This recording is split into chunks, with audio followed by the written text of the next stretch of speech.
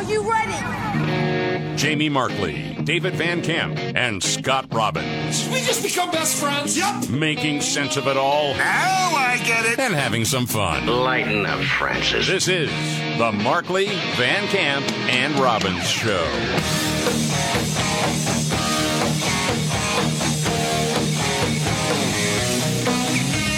All right, let's do it. The Markley, Van Camp, and Robbins Show.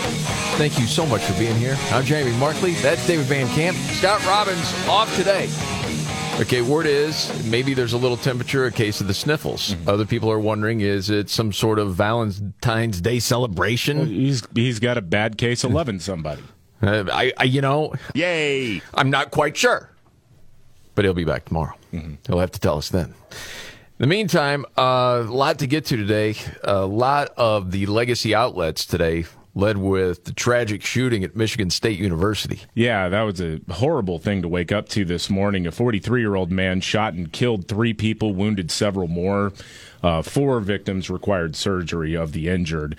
He wound up killing himself. Some background on the killer as we're learning a little bit more. He was arrested in 2019, charged with a felony for carrying a concealed weapon without a permit. He later pleaded guilty to a misdemeanor for possession of a loaded firearm and spent a year and a half on probation. And his dad is speaking to media now saying, I told him to get rid of the gun because he was supposed to surrender, or he did surrender one firearm to law enforcement after his arrest and after his pleading guilty to the misdemeanor. But his dad says that he found bullets in the backyard and was trying to get this guy to give up his gun. The guy said he had given up the gun and then was caught in a lie. Had a history of mental illness here.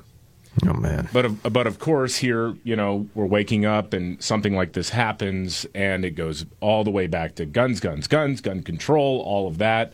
Yep. I'm really not sure how my right to carry a firearm or own a firearm is to blame for this guy who was a crazy person murdering people. But that's where the left goes with it all the time. That's the playbook. Yes. Look, we need to do something. They say background checks. Well, if he only pleaded guilty to a misdemeanor instead of a felony, then even if you had some magic expanded background checks, he would have passed it. Unless he was a felon, and I've seen some people saying he was, or he had a prior felony conviction or something, which in which case, no questions asked, you can't buy a gun legally. Right. So I guess we'll wait and see exactly what the truth was with this dude's past. Right. But this is, I guess you would call him former Republican? Yeah. Joe Scarborough? Well, yeah, because apparently this happened because law-abiding citizens carry guns. Here's Joe Scarborough on MSNBC. Here we go. Okay. Children can't go to school safely without worrying about being shot. Parents can't send their young babies to school without worrying about being shot. And this continues. And again, listen, there's just no other way to put it. It's the Republican Party. Okay. It's allowing this to continue to happen in America. Let me say, as you look at those haunted faces, it is the Republican. Hold on a second. Listen, man, any one of these shootings is awful. We all know that. You're acting like it happens all the time. Yeah. It doesn't. Yeah. And I'm not, again, I don't want to undersell the tragedy of lost life. But as far as, parents can't trust sending their kids to school. For a lot of parents right now, them getting shot is not their biggest worry. It's being indoctrinated. Mm-hmm. Okay? And that's you and your ilk, Joe. Okay, there are plenty of things being done to keep kids safe. And unfortunately, sometimes something crazy happens. I mean, you look at Uvalde. Oh, my goodness, man. There were so many red flags there. That should never have happened. I mean, you could go through all these different cases. Yeah. But these guys, it's the same thing every time. It is the Republican Party. Okay. It is the Republican Party that allows this gun culture to spread. We have mass shootings every single day. And all they say is there's nothing. Go ahead, David. Yeah, what he's talking about, and you might have seen this, a lot of media outlets are putting out there have been 67 or whatever mass shootings in the United States every day. Or every day, or I'm sorry, in total up to this point in 2023.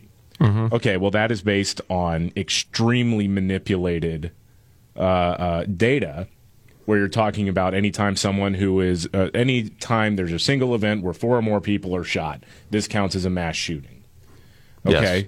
And a lot of those instances that occurs, what are we talking about? You're talking about somebody who never should have had a gun under current law.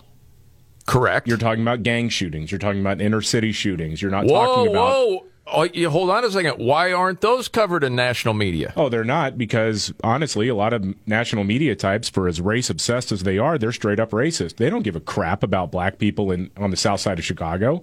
They don't care. That's weird, because all these mass shootings that you speak of, many only include black people, but you don't talk about those. No. You could argue that's racist. It is racist. They don't care about black people dying in the inner city. They don't care. Nope. Especially because there is no law that you can pass right now that would stop that in terms of gun control, right? You can't. You can pass all the whatever universal background checks. You can make it as restrictive as you want, which the city of Chicago has done, and yet somehow still have all these shootings and murders. Crazy, huh?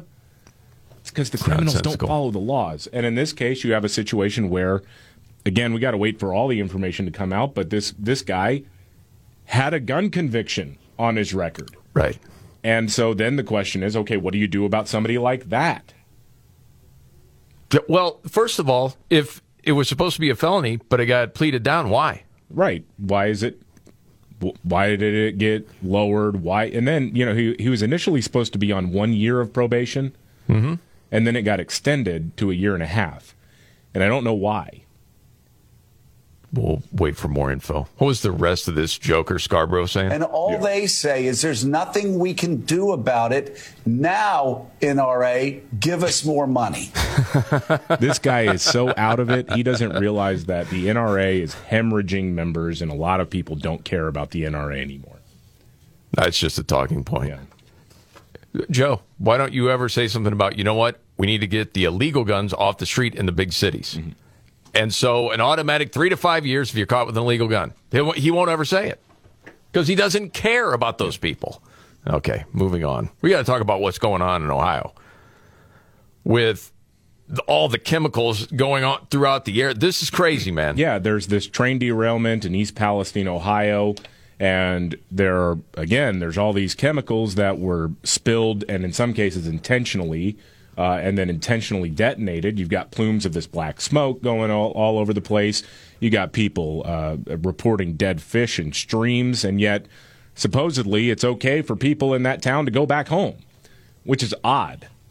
It's really odd. There was a whole piece written about this in the Prospect that I was looking at, and it talked about how confused the citizens around that area have been over the last week or so. There's a guy that they quoted in the story named Ben Ratner of East Palestine, said the moments right after the freight train derailed that he and his family had arrived home from his daughter's basketball game, and you hear the sirens, everything else, and they're not sure what's going on, but he looked outside, saw flames. He said, I wasn't sure about our family and friends that live over there. He stepped outside and he walked toward the smoke and the flames, but he was stopped there by firefighters.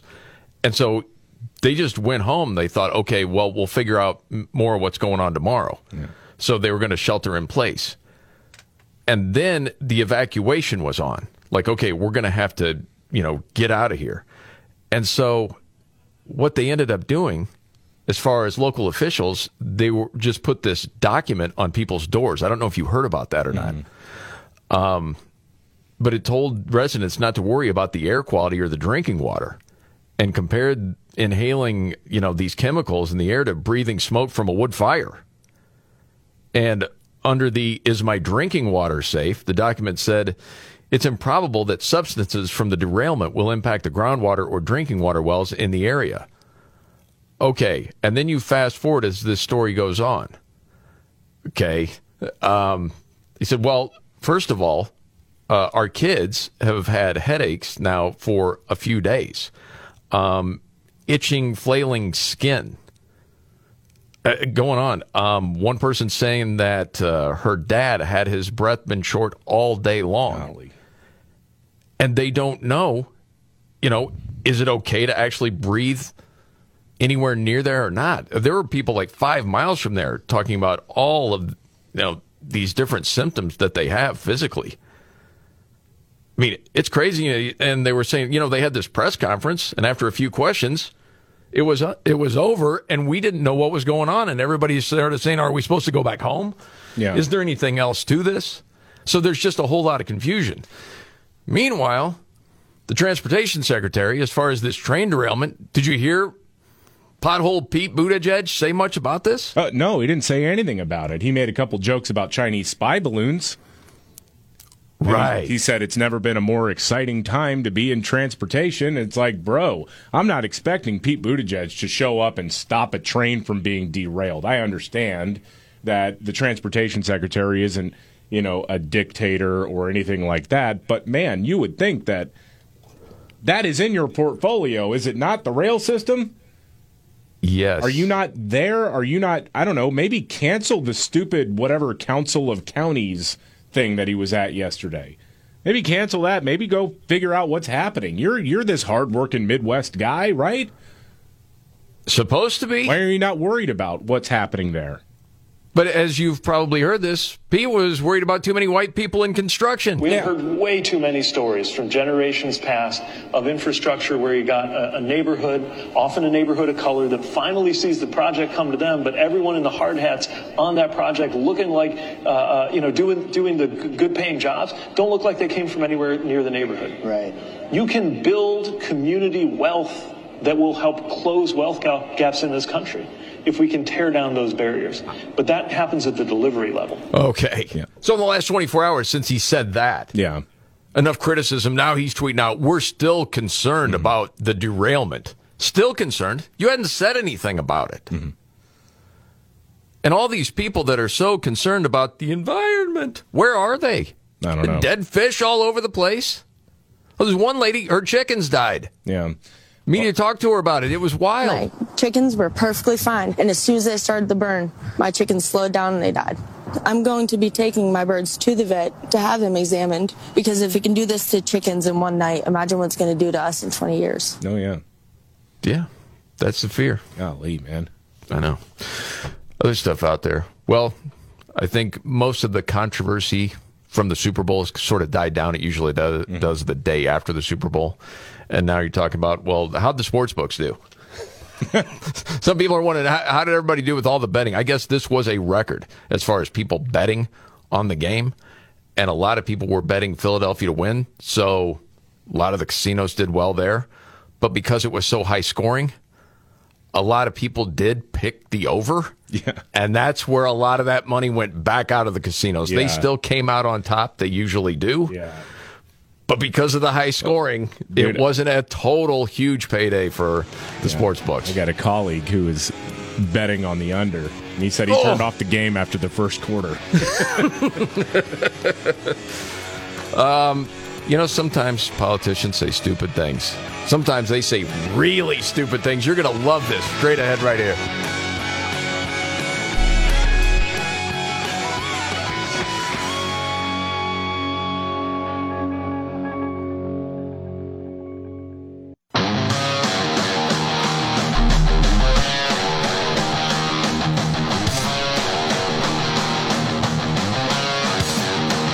The Markley, Van Camp, and Robbins Show. Thank you so much for being here.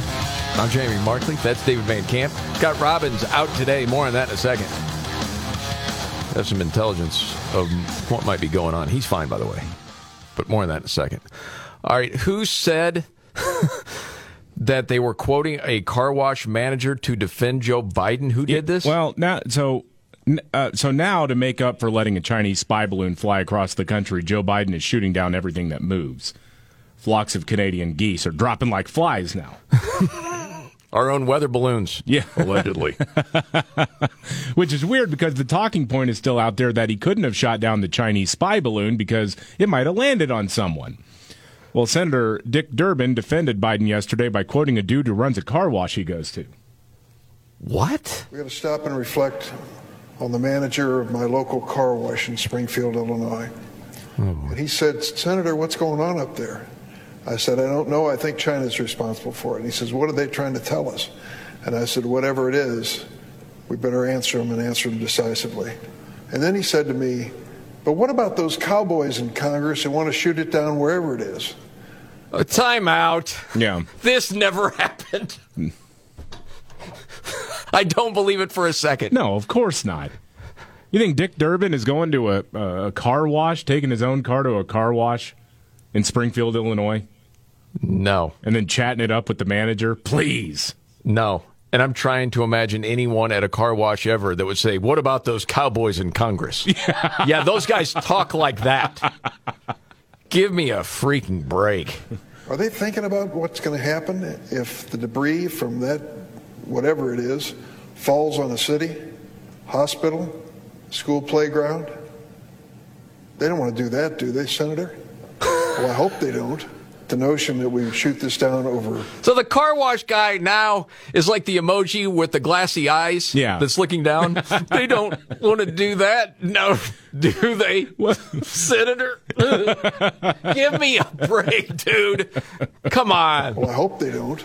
The notion that we would shoot this down over Louisville, Kentucky, or Springfield, Illinois, or Chicago, that's not responsible.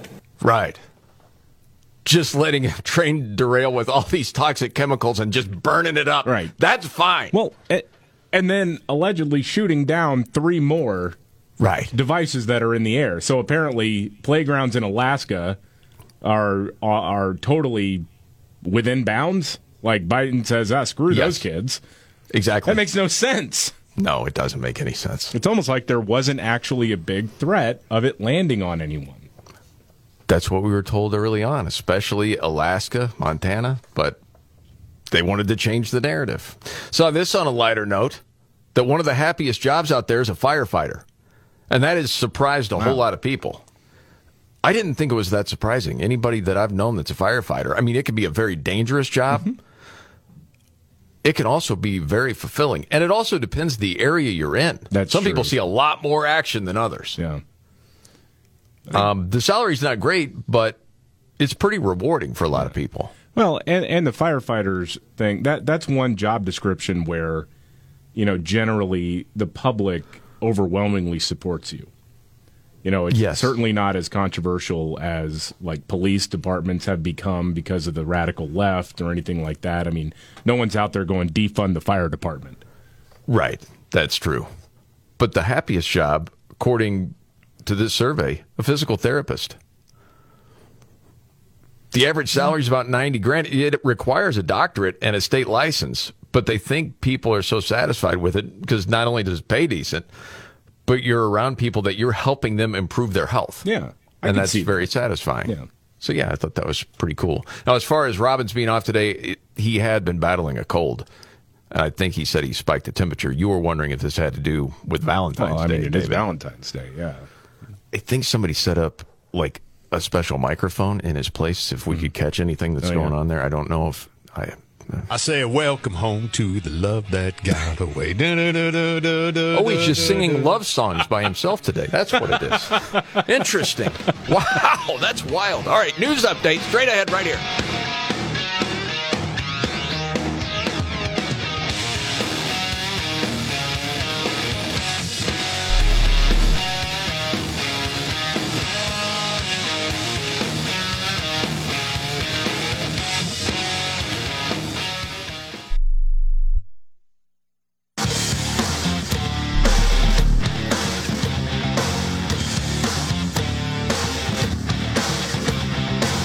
All right. The Markley, Van Camp, and Robbins Show. I'm Jamie Markley, the Gen Xer. David Van Camp, well, the millennial, the sexy boomer. He's off today. Well, in case of the sniffles, maybe a little temperature. Should be back tomorrow.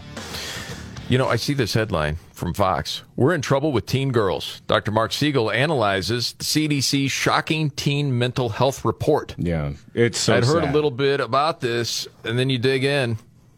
Like, oh, my goodness. This recent report from the CDC revealed that teen girls are battling record levels of violence, sadness, and suicide risk. Everybody thought, well, once the kids get back to school after this pandemic, things will get back to normal.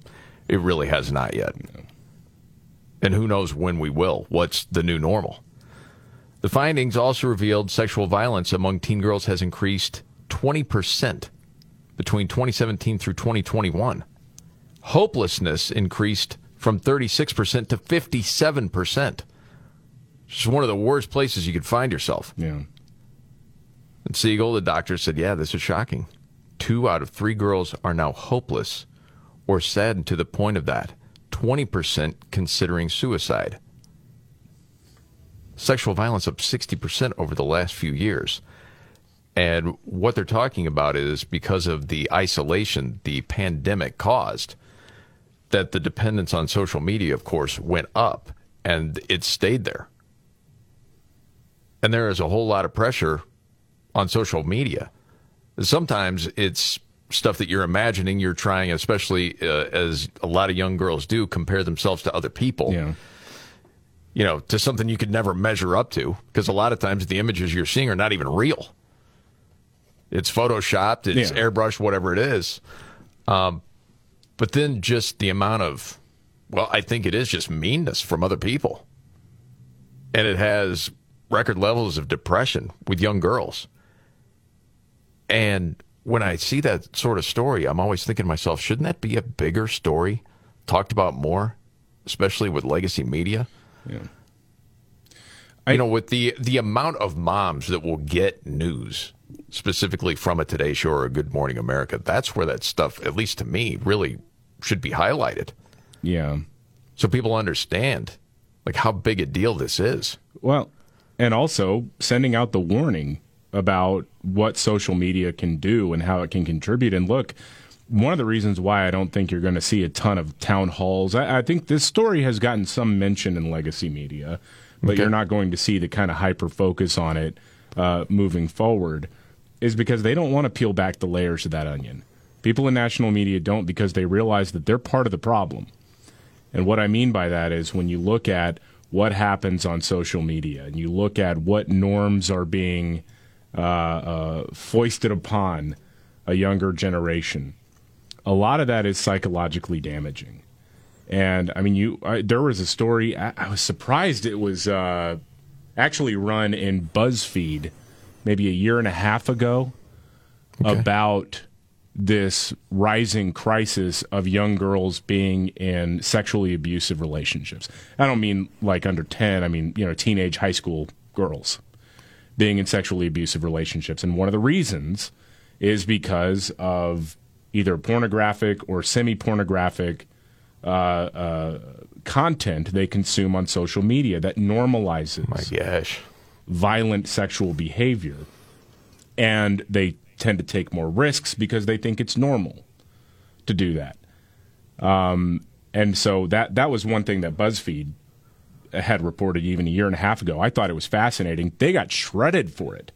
Well, you're talking down sexual liberation is what a lot of these lefties said, and it's like, no, these are girls. Gosh. These are girls actually telling their stories. They had young girls giving interviews about what was happening in their lives, that there was this pressure to live up to whatever porn star their boyfriend had been watching online, and then that this was normal. Okay, it's normal to go all the way on the first date and things like that. And it may not be a majority of girls, but it's enough that you are seeing it reflected in the data that we have available to us, that more and more girls are being victimized by this because they're being taught that it's normal. Good golly, man. And at the same time, man, I've also seen the studies that are talking about young men and what porn does to their brain over a period of time.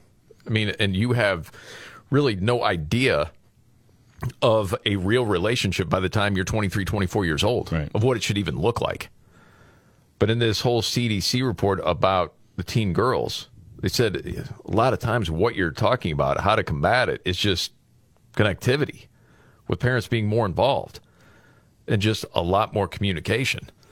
And you can, if you picture that, if you have kids, you're like, oh my gosh, that's going to be like pulling teeth. Mm-hmm. Yeah, it is. But I mean, you're going to have to insert yourself at some level. I mean, not to mention everything else they're trying to teach a lot of kids in school, that you're trying to fight against that. Yeah. It does feel like we're in an age right now where the schools are not working alongside parents, they're working against parents. Oh, yeah. And what parents would like to teach them. It's a bad situation. So, yeah, that's something we all got to pay attention to. We're failing kids, man. Yeah. I mean, there's a lot of things that can go wrong with a country, but when you're failing your kids on so many different levels, that's awful. Okay, it's that time. We do it every day. Always looking around at different stories out there, and this might not be the biggest story, but it got your attention. David, what is your story today? I got to be honest. This one is a little bit personal. I might be personal stereoing this, but I think it does transcend because a lot of people are living in towns where this is a reality. Okay. So the city where I live, San Antonio, Texas, they've made this big deal about infrastructure improvements in underserved areas for equity, right? They even have something called an equity atlas, which is where here are the areas that need more roads and bridges and things like that. A lot of other cities, Portland is one of them that has this. Austin, Texas has this. So instead of actually seeing where there are potholes and fixing it, they always have to break it down by racial communities, right? Golly. Now, meanwhile, there's a corner store I go to on occasion. And coming into work, get a cup of coffee, get a soda, something like that. And it's in kind of a rough part of town. It might be in one of the areas pining for infrastructure equity or something like that. Now, the little old lady who's an immigrant who runs the store has started locking the door every single day. So if you go in there, you got to knock on the door and she'll come get you. And the reason for that is because there have been too many smash and grab robberies. She's been assaulted. Some people walk in with the mask on and they just start stealing all this stuff. They run out real quick. So in order to save her business, she's locking the door so that at least the security camera can get a good look at whoever is outside. Yeah, this has been a few months back that she did that, right? Yeah, it's I so remember sad. You talking about it, yeah. Anyway, she doesn't even call the cops anymore because the cops are spread so thin they take forever to get to her. So in that neighborhood, though, right outside this lady's front door, a road was repaved for equity, and they added a bike lane for equity. So she's still getting robbed every other week, but at least there's equity outside. Jeez. How about priorities, man? How about start with cracking down on this stuff and beg police officers to come back? And this is true with a lot of progressive cities. You have officers who are good men and women who don't want to deal with it anymore because, in San Antonio a couple of years ago, they had a defund the police ballot measure. I'm sure. That just barely got defeated. And so a lot of up-and-coming officers are saying, well, I can go work in another town and make just about the same amount of money and not have to deal with this crap. Beg those people to come back, man. It's so maddening. Cut it out with the stupid bike lanes and beg police officers to come back and do the job that you have failed to do. Absolutely. Dude, when you got to the part of the story where you said, and she just stopped calling the police because it takes so long, that's when you're like, you got to be kidding. Oh, yeah. Where are we? Yeah, there was one time a few months ago where I called the cops and I got put on hold. I remember. It's not funny. No. It has to take a twisted sense of humor like we have to even laugh at that. Hey, you got an emergency? Can you hang on a second? Right, and that's not to happens insult. All the time. That's not to insult the good men and women of any police department who are sticking through all this stuff. They're just overwhelmed. Man. Well, my story today is about former MSNBC host Crystal Ball. Remember Crystal Ball? Yeah. Okay. Well, on the left, Oh, definitely, yeah. She's a Bernie bro. Yeah. I didn't see this. Apparently, she was on Joe Rogan's podcast, and I didn't hear it. I'm reading about it. I'm like, holy smokes, really? She was talking about how MSNBC made her get approval before she would be able to do any commentary on Hillary Clinton. It's like, you're going to have to let us know exactly what you're going to say about her before you go ahead and put it out there. So, just to give us a heads up. I right? just love solving problems. Of course, yes. She said that when she hosted The Cycle, which was a show on MSNBC in 2014, I don't even remember that. But she did a monologue criticizing Hillary Clinton as a person who, quote, sold out to Wall Street and said the public will, quote, hate this lady. saying, she really shouldn't run. Don't run, Hillary. So after the show, her bosses at MSNBC told her, great monologue, everything's fine, but next time you do any commentary on Hillary Clinton, it has to get approved by the president of the network. Golly. That tells you a lot, doesn't it? Yeah, well, in fairness, when it comes to Hillary Clinton, you can either swing from her pantsuit or swing from a bunk bed. All right? Even she thought that was fun. That's pretty good. So, yes, a lot of times the bosses control what goes on the airwaves. And you might even have a journalist saying, you know what, I'm going to take a shot here. Are they even allowed? Yeah. Sometimes is the question. Something we're learning today, it's racist to enforce a dress code. That story and much more straight ahead right here.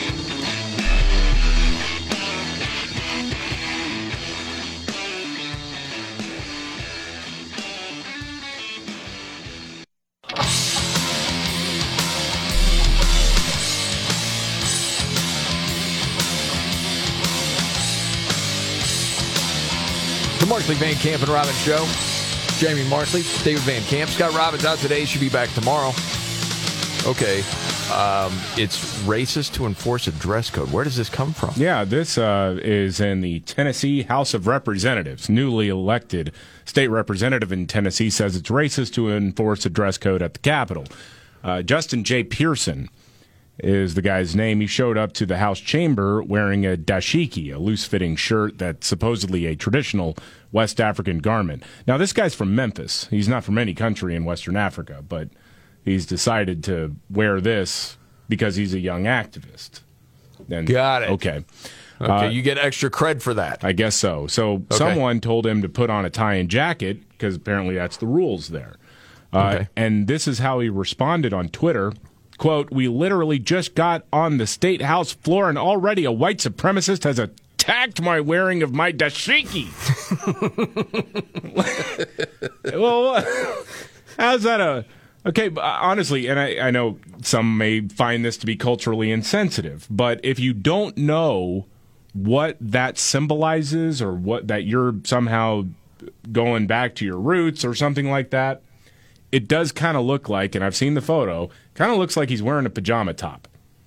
Okay. I know they're going to say, racist, okay, but that's what, a lot of people. You're painting a picture of what it looks like. That is what it looks like, and someone said, hey, put on a suit and tie, that's required for men. But apparently that makes you a white supremacist, and he did an interview with WKRN that this is about white people trying to control black and other disadvantaged communities' bodies. Okay. Wearing my African attire, particularly during Black History Month, it is paying homage to those who have paved the way for me to be here, whether that be folks who are wearing drag or people who are have different. What? He's bringing drag into it? Oh, yeah, because this is about controlling bodies. It's a dress code, dude. Yeah. I don't know what to tell you. Or people who are have different abilities, or people who want to read certain books. There's the control and taking power over people's agency is a theme of this body. Where does that end? Is that just for the State House, or is that a grocery stores? No shirt, no shoes, no dice. Okay. Well, because of, my ancestors who happen to be pygmies, okay, they went without clothes, so the lady here is going to go in topless, and you can't say nothing or you're a white supremacist. Yeah. I'm in a loincloth, like right now, just letting you know. Yes. Well, you learned that Ted Nugent guitar solo when you were 10 years old. Exactly. And decided to pattern yourself after the Motor City Madman. And went loincloth live in concert. I'm a Nugent American. Yes. Okay. Yeah, back off. I wonder what, honestly, this dude thinks of when Nancy Pelosi and all those people got dressed up in the African garb. And the kente cloth, yeah. Yes. Now, was that cultural appropriation? What was that all about? I don't know. That pandering nonsense. I don't know, because that was after George Floyd got killed. And, yes. And George Floyd wasn't wearing kente cloth. So I don't understand. No, it was the most embarrassing thing you had seen since Jerry Maguire was yelling, "I love black people." Well, then it was topped by Nancy Pelosi literally thanking George Floyd for dying. For dying. Yes, thank you for dying in your sacrifice. He didn't want to die, Nance. Unbelievable. Did see this stat for Valentine's Day. How many people do you think expect their Valentine to spend $0.00 on them? 10%. It's actually 26. It's 1 in 4. A little more than 1 in 4. I call that love, to be honest. Yeah. It doesn't need to be a holiday. No. Spend money on this. I spend money on her every day. So there you go. 35% say they expect their Valentine to spend under $50. And I mean, when you're talking about, this isn't just specifically gifts. Okay? There's a lot that can go into it when you're talking about dinner and everything else. 20% of people said that buying a Valentine's Day gift is worth going into credit card debt for. No. And far more dudes were likely to agree with that. Oh. The look on your face. Well, of disgust. What are you buying for Valentine's Day that you're going to go into debt for, right? It's like you got a birthday, you got Christmas, you got your anniversary. Like those, I would still not advise to go into credit card debt for, but at least I can wrap my head around this. I mean, Valentine's Day, as we celebrate it, is not the same level as an anniversary or birthday or Christmas. It reeks of trying to buy one's love, doesn't it? Yeah, it does. Man, I wish Robbins were here for this part of the conversation. He's at home. He's doing all right. Is he really singing songs around the house today? I say, welcome home to the love that got away. I guess he is, yes. This is the Markley, Van Camp, and Robbins Show.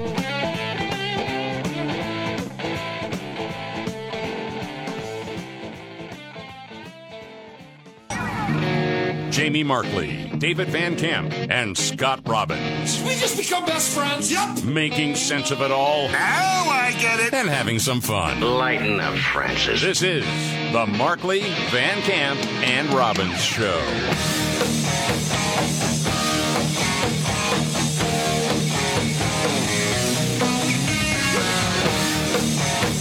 The Markley, Van Camp, and Robbins Show.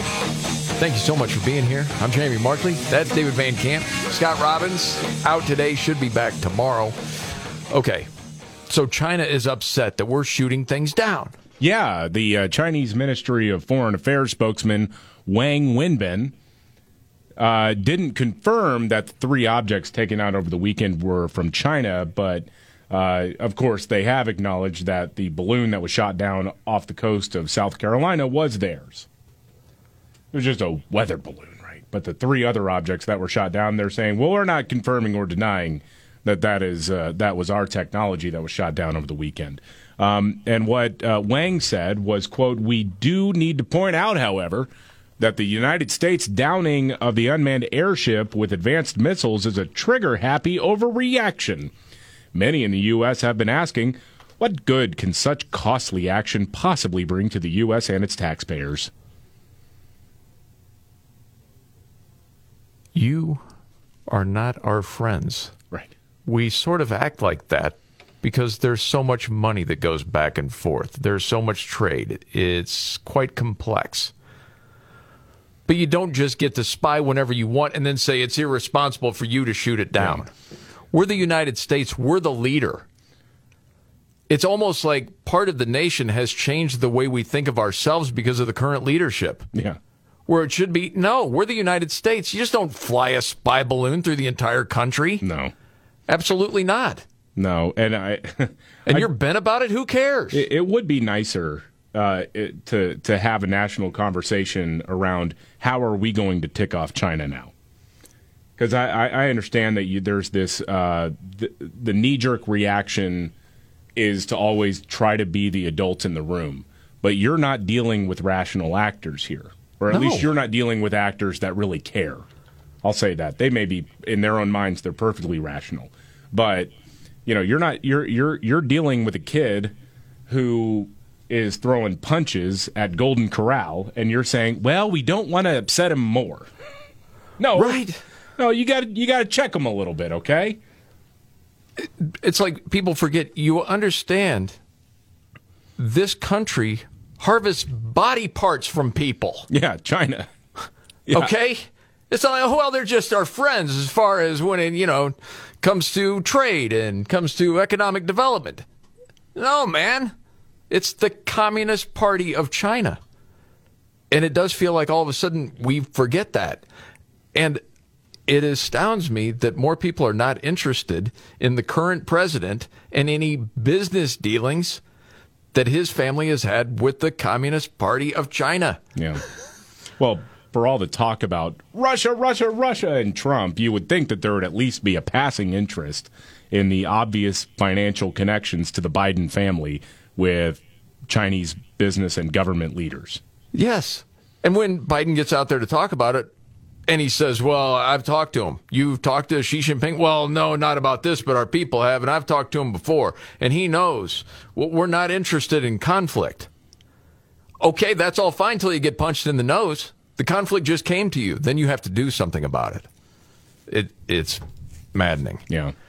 Gordon Chang, who is an expert on China, been interviewed several times. It used to be not just Fox. He used to be interviewed on MSNBC. Mm-hmm. I don't think that happens so much anymore. Well, no. Why? NBC Universal has way too much, money tied up with China. Interesting. Can't have too many dissident voices there. But he was on Tucker Carlson's show last night and brought up something interesting that you don't hear talked about a whole lot as far as what are all these other things flying around that we've been shooting down? Is it all China? Yeah. Is that what we're looking at? I think that, first of all, the 3 objects shot down Friday, Saturday, Sunday, probably from China or from Russia. Ooh. Remember, the objects shot down on Friday and Saturday approached the United States from the north. And so that means Russia. It could be the Russians doing it. It could be the Chinese using Russian soil. But we also got to remember that we're coming on the eve of the 1-year anniversary of Russia's attack on Ukraine. All right, hold on a second. Mm-hmm. Had you heard that before, David? That thought? No, to me, it just doesn't make a lot of sense because they're pretty tied up with Ukraine right now. But maybe this is just sort of a joint exercise almost between Russia and China to just try to see what our defense capabilities really are. That's what I wonder.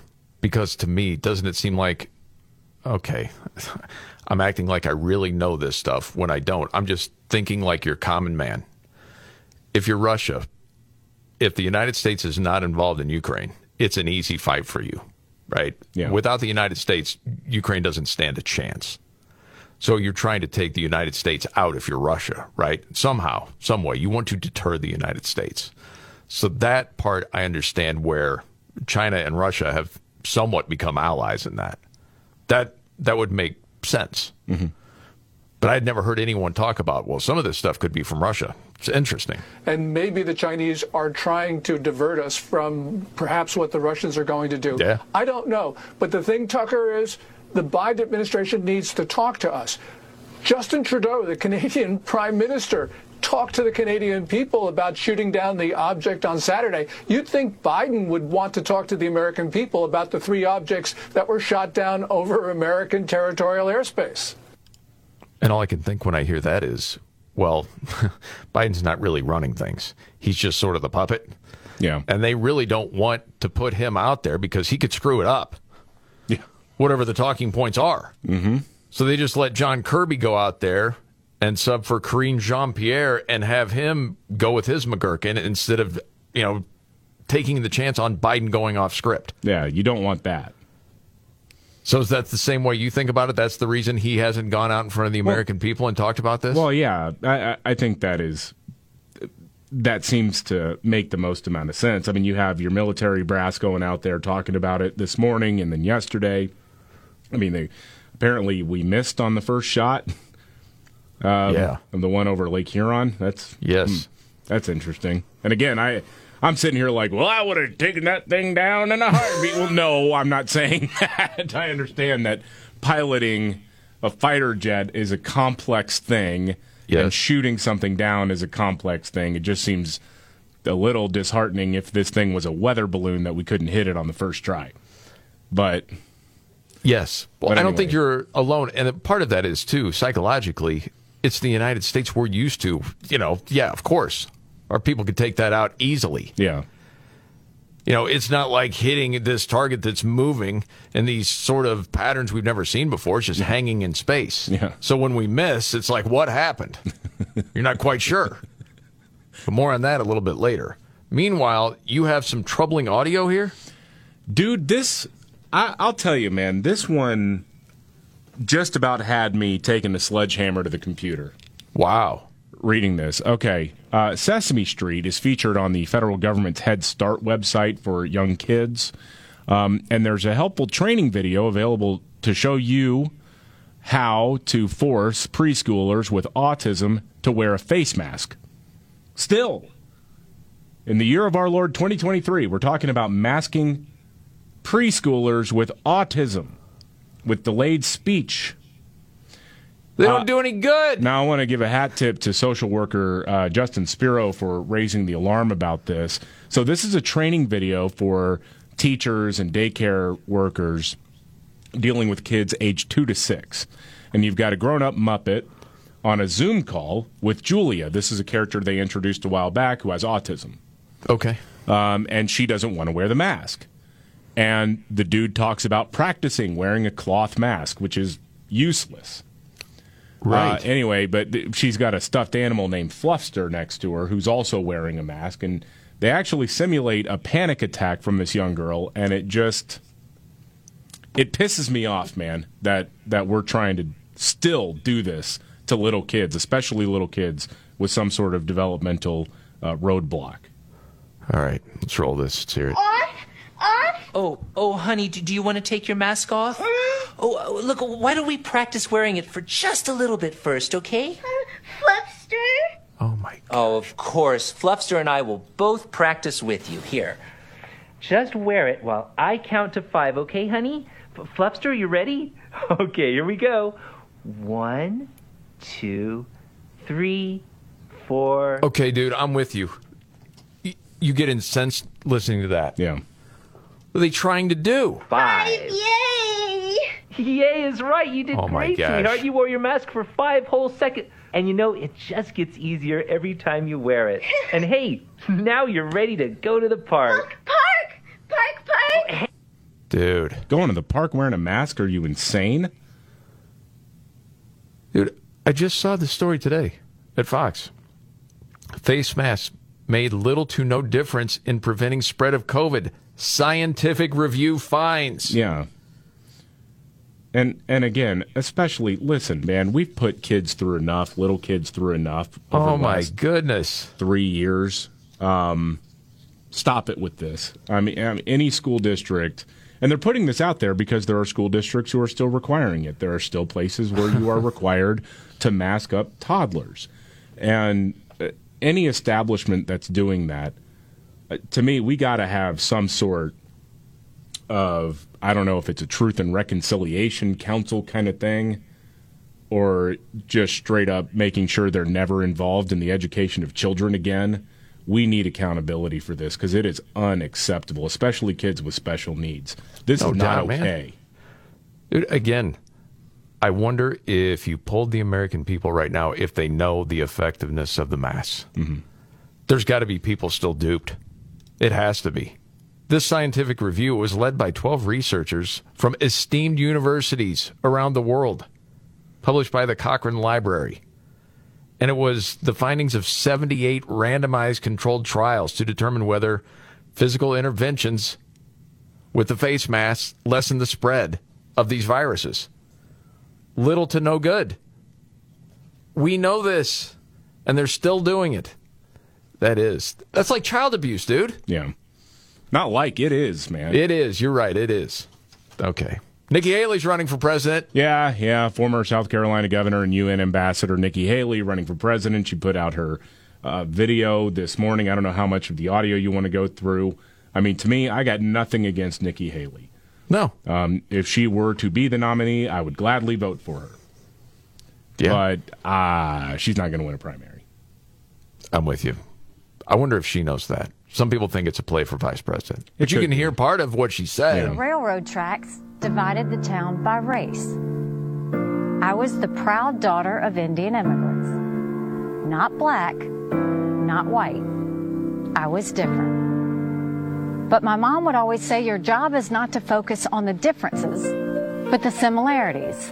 And my parents reminded me and my siblings every day how blessed we were to live in America. It's a nice story. Yeah, it is. I mean, it felt kind of boilerplate. And one thing that I remembered, though, is that as of now, or as of March, I will be eligible to run for president for the first time in my life. Are you going to announce it? I'm just, well, we got to wait until March 13th. Maybe there will be a big announcement on the way, okay? Yeah, you're saying there's a chance? All right. All right. I wonder if there were no Trump or DeSantis and Nikki Haley announces, it would be a much bigger deal. I think so, yeah. Okay. Well, there's a lot more to get to. Bernie Sanders shocked that kids don't benefit from school closures. What? That and much more coming up right here.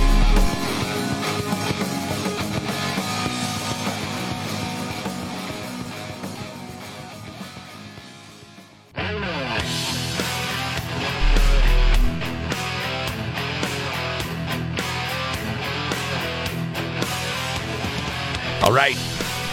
The Markley, Van Camp, and Robbins Show. Jamie Markley, David Van Camp, Scott Robbins. Bernie Sanders is in the news. Yeah, well, Bernie Sanders spoke at a teachers union event. Of course he did. I feel like the shine is off of Bernie Sanders a little bit. Like even some of the people who were all in on Bernie for the last two presidential campaigns, it seems to be dwindling at this point. Even the last time around, I mean, you called it early on, man. It was kind of like, okay, enough Democrats are not even interested in hearing what he's selling now, so he's cashing in. I mean, he's selling tickets through Ticketmaster while at the same time. I think when people started to figure out how much money he was making, how many properties he owns, all of that stuff. That does not make any sense. Yeah, it does. You're a fraud. But he was shocked that kids are suffering from being out of school. Really? Explain that, Bern. And then I talked to kids about the isolation they experienced in COVID, the disruption for the first time. Modern history of this country. We all went to school. Start in kindergarten, you go to school. These kids' lives have been disrupted. They didn't get the education that they needed. They didn't see their friends. They didn't play ball. They didn't do theater. Okay? And on top of that, they're sitting worrying about whether the planet is going to be here for them when they are older because of climate change. Yeah, and what? They got all of these things on their minds. Most of that stuff is because of liberals, because of people like you, Bernie. I mean, listen, because you scared the crap out of them. There were plenty of Republicans who I think were a little bit shamed into keeping schools closed, things like that. But I mean, there were more Democrats who kept that thing going for a long time. And then as far as the climate change thing is, well, quit telling kids that the world is going to end in 10 years, because it's not going to end in 10 years because of climate change. No. Actually listen to the experts you always quote. Right. To what they actually say. Now, that's absolute nonsense. As far as, well, this is big on the list of worries for kids right now. And you're at the teachers union get together. I wonder how much money he made for that. Or is that just all part of the donation? You give me this amount, I will go speak at your thing. That sort of. Listen, either way, socialism is not free. What a fraud, man. Yeah, he is a fraud. You know, and for someone that's all about the environment, where are all of the environmentalists in Ohio right now with the air polluted like it is? Because people don't know what's going on. You got animals dropping dead all over the place. It's fine to breathe the air, though. Water should be fine. Drink up. Yeah. What'd you say? 71% of people in this place voted for Trump? Yeah, you'll be fine. Right. No problem. It's all good. Saw this for Valentine's Day. Roughly 30% of Americans say they're single. I mean, not just married, no boyfriend, girlfriend, anything like that. Okay. Including 63% of young men between the ages of 18 and 29. Golly. And a lot of those don't want to be single. Oh, dude, is that sad. Yeah, 42% admit I'm looking for some kind of romance. Wow, that's staggering, isn't it? Yeah. This is the Markley, Van Camp, and Robbins Show. Okay, biggest story of the day today, David. What would you say? There are a few out there, of course, still keeping an eye on any updates from Michigan State University, the tragedy there that happened last night where a gunman murdered 3 people and injured several more. We've got the train derailment in Ohio to keep an eye on. And, of course, the Chinese spy balloons. What's going on? What did we actually shoot out of the sky? Because no one seems to be able to answer that straight. No one's telling us anything. Meanwhile, the State Department doesn't want people in the United States to know what's really going on. They only want one form of news to flourish. The receipts on that and much more coming up right here. This is the Markley, Van Camp, and Robin Show.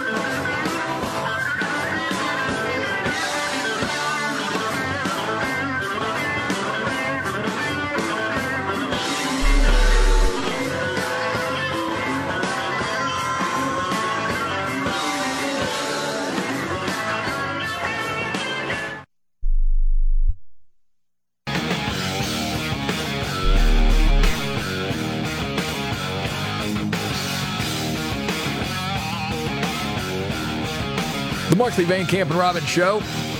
Thank you so much for being here. I'm Jamie Markley, the Gen Xer. David Van Camp, the Millennial. The Sexy Boomer. Scott Robbins off today, listening to love songs all day long. Come on, man. We're just kidding, man. A lot of air supply.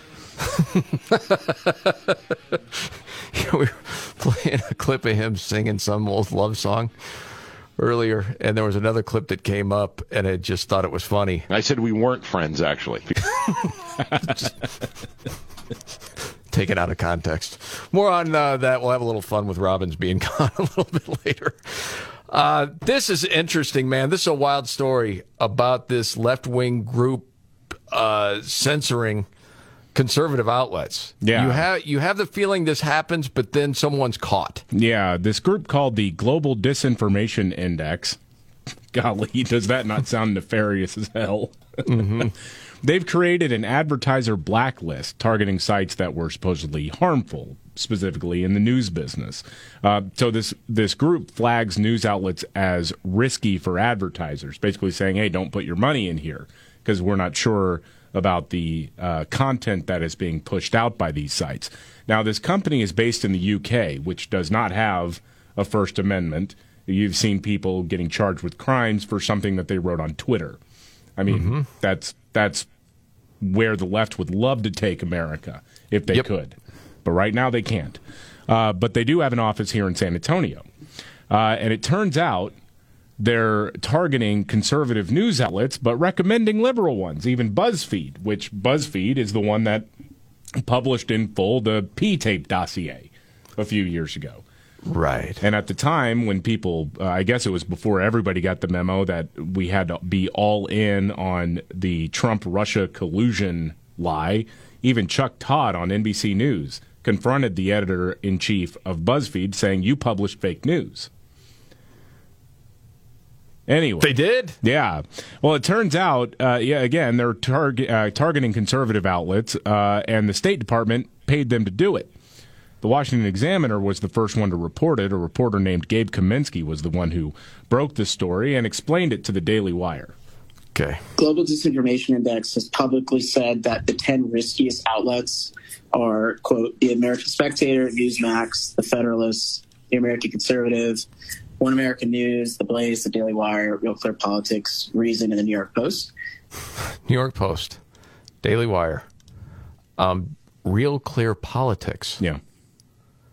When you go to Real Clear Politics, you see articles featured with both opinions, right and left. Yeah, you do. But because some of those opinions might be right, well, you can't trust it. Mm-hmm.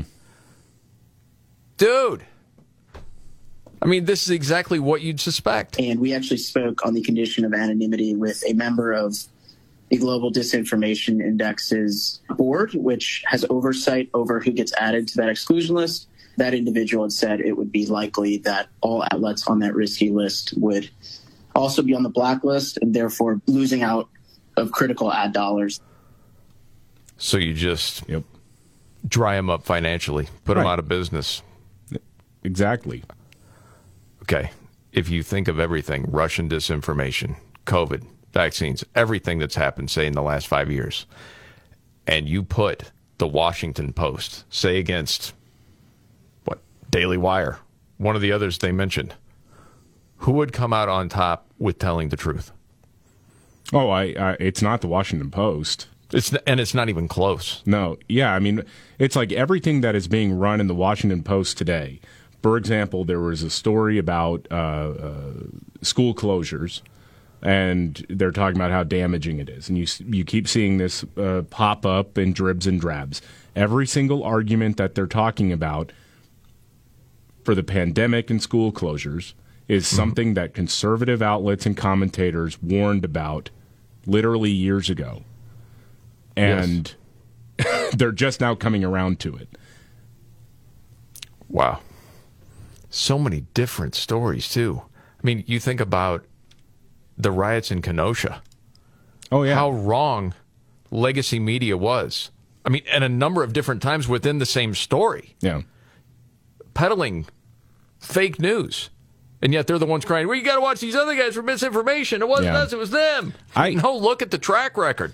You know, I was just thinking about this the other day in a conversation I was having in private life, or in private, but it was about the Russian disinformation, about the Russian collusion disinformation that was peddled by this media in America, and how many people were sure Robert Mueller was going to find the smoking gun and we were going to get rid of Donald Trump and all of this stuff, even though it really never made any sense.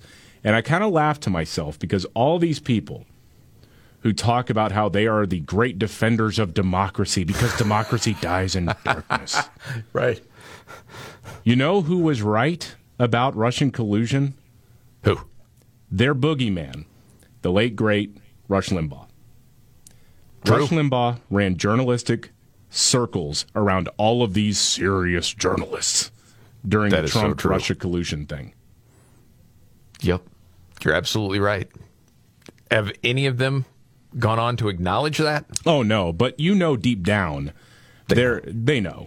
And because they have spent their lives hating that guy, they know in the middle of the night they wake up and realize that they are frauds.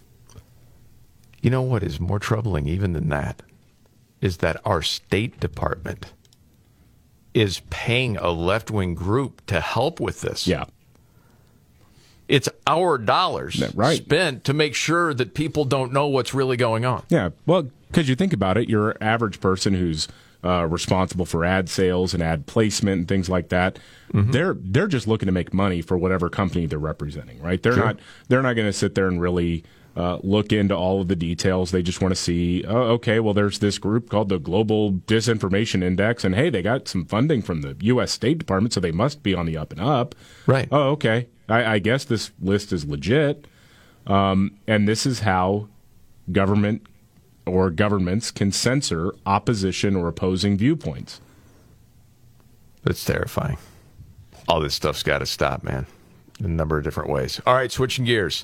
Some students should not be suspended because of racial justice. Yeah. Really? Yeah. I guess we shouldn't be surprised. Where is this? Let me guess. California. Yeah. The California Senate is considering a bill that would ban schools from suspending disruptive or quote-unquote defiant students. And they say because this disproportionately affects black males. So, yet again, we see another example of liberals just wanting to make things look good on an Excel spreadsheet and not actually get to the root causes of what may be going on in schools. Anyway, the bill would prevent students in K through 12 from being suspended for disrupting school activities or otherwise willfully defying the valid authority of supervisors, teachers, administrators, school officials, or other school personnel engaged in the performance of their duties.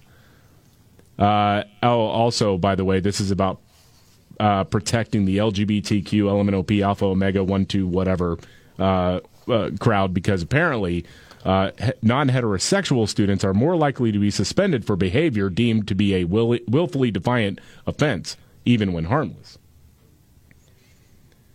But they try to put it all in together. Yeah, they Even do. these two groups are completely different. Yes, they are. But you got to get it all in the same bag if you're on the left. Mm-hmm. Because everyone's victimized. Yes. and forget the rest of those kids in class that just want to get an education. You have to deal with the distractions and the fights and everything else and just try to get through the day unscathed. Good luck to you because of, quote, equity. Well, and that's the thing, man. If you look at schools, if you ever know anybody who's worked in a school that has behavioral problems, and if it is in a predominantly black neighborhood, just as an example, it's the same for lower income or disruptive students in majority white schools too, but you've really got maybe 10 students total who are really making the trouble, and the rest of those kids are harmed by that distraction. And so with something like this, what you're doing is enabling the disruption of education for the people you say you're helping. Right. It's so simple. That's exactly what's happening. And, honestly, if it's an all-white district and you got a couple of those kids, you know what happens? They boot them. But you don't have to worry about someone saying, racist! Because everyone knows it's obvious. You got to get those kids out of the classroom. You hope that they can be reformed. And then, if it's grade school, that maybe by middle school or later on in high school, they can come back. But for a while, they can't be in the classroom because it's not fair to any of the other kids. It's crazy. To see this, this was a story yesterday because of the ads that ran during the Super Bowl, the Christian ads, He Gets Us, the campaign, trying to get people just to know the person of Jesus, not so much one specific religion, but that campaign's been around for a little while now, and it drew fire from people on the left that they actually ran it during the Super Bowl. Alexandria Ocasio-Cortez was one of those that took issue with the whole campaign. And I think her whole thing was, I don't think Jesus would have spent that kind of money on an ad. AOC now speaking for Jesus, apparently. Something tells me Jesus would not spend millions of dollars on Super Bowl ads to make fascism look benign. Yeah, what fascism? What are you talking about? I saw Joy Reid on MSNBC went, off the deep end, saying, this is a group that was all in on getting Roe v. Wade overturned. Oh, and some of their past donors have included the guy who started Hobby Lobby. Okay. Yeah, they're Christian. Yeah, right. Okay, and what's your point? But this is the thing. Satan's consorts hate hearing the truth. Oh, buddy. So they lash out. Especially the name Jesus. Holy smokes. Now, the people that are in charge of the campaign, what's the spokesperson's name? Jason Vanderground, said, our research shows that many people's only exposure to Jesus is through Christians who reflect him imperfectly. Yes, that is absolutely true. And too often in ways that create a distorted or incomplete picture of his radical compassion and love for others. So we think it's more important now than ever for the real, authentic Jesus to be represented in the public marketplace as he is in the Bible. That's the reason for the campaign. And yeah, as you said, Joy Reid, AOC, others have a huge issue with that. And all they're trying to do is just point to the person of Jesus. Yeah. That's it. Who was it? Sawyer Hackett from the Progressive Change Campaign Committee. Yeah. With the money the He Gets Us people spent on their right-wing Jesus ads. Right-wing? How is it right-wing? It showed people fighting with one another. Right. People of all colors, at each other's throats. What are you talking about? Yeah, I don't know. They could permanently house 1,563 people experiencing homelessness. Yeah, and a lot of people who support that organization also give to people or organizations like the Union Gospel Mission. Yes, they do. Which does have a remarkable track record of getting people off the streets. Yes. What have you done lately? That is a great question. And I wonder how much has the Progressive Change Campaign Committee done for that? Yeah. I'm guessing they don't want to answer that question. No, they just make it easier for homeless people to shoot up heroin in public. Because they think it's loving. Yeah. Instead of trying to help them get off the drugs. Doesn't make any sense. Okay, we got to get to another news update. And, okay, a story that will restore your faith in humanity. Straight ahead right here.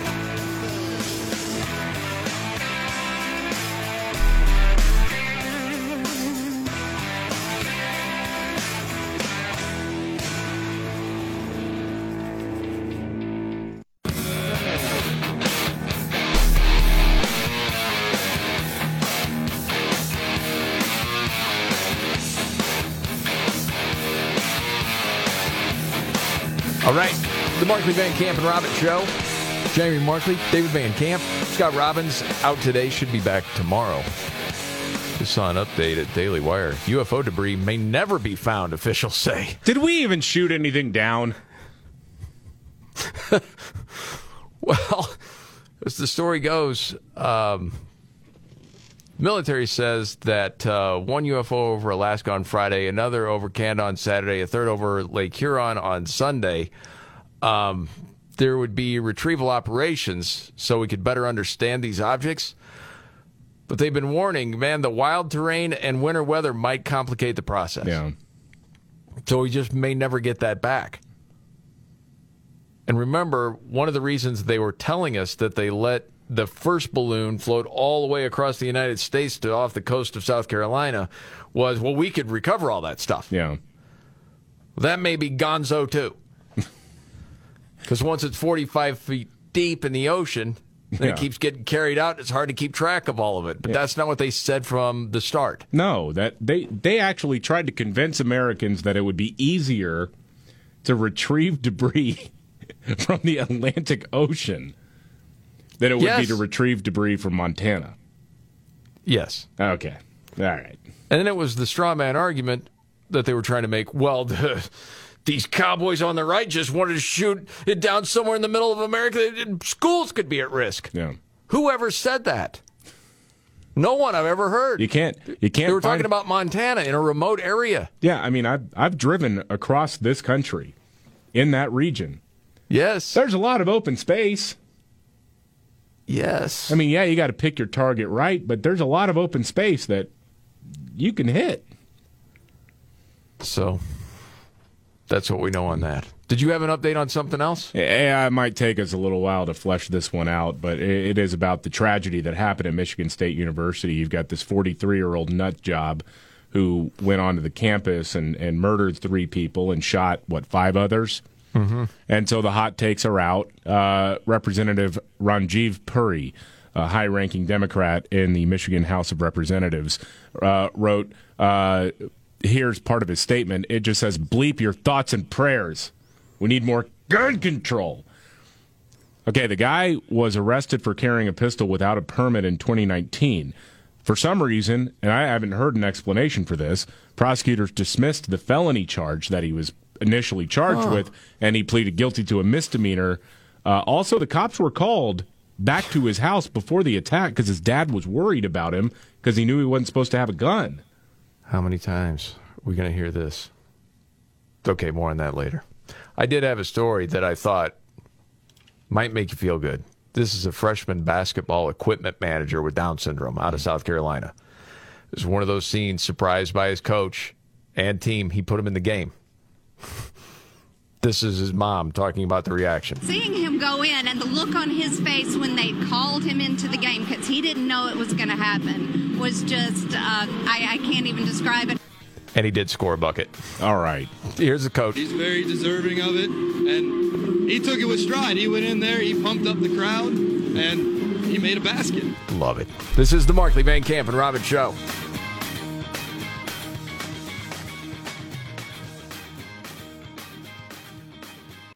Are you ready? Jamie Markley, David Van Camp, and Scott Robbins. We just become best friends. Yep. Making sense of it all. Now I get it. And having some fun. Lighten up, Francis. This is the Markley, Van Camp, and Robbins Show.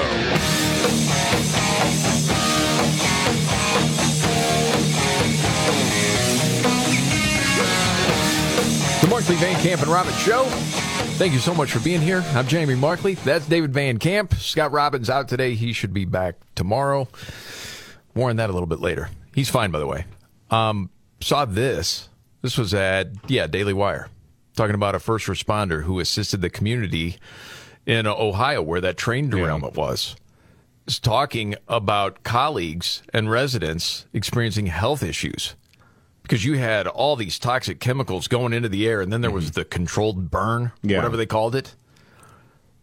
But they're talking about, with all of this vinyl chloride being in the air, contaminating the water supply and everything else, you've got people experiencing not just headaches or bad cough, but sore throat, diarrhea, sometimes lasting for days.